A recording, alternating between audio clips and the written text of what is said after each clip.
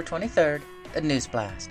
Off-duty Alaska Airlines pilot charged with attempted murder after trying to stop engines mid-flight. United Auto Workers strike expands again as Ram truck plant workers walk off the job. Trump declines to endorse GOP Speaker candidate for now. Senator Bob Menendez pleads not guilty to latest federal corruption charges.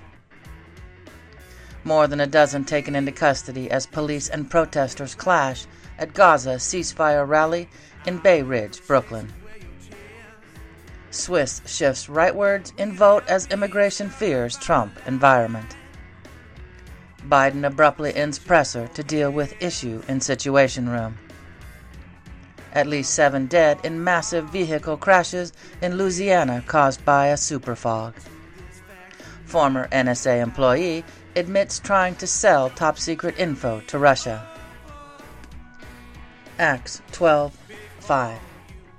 Peter was therefore kept in prison, but constant prayers was offered to God for him by the church. What is in your perfect trail mix?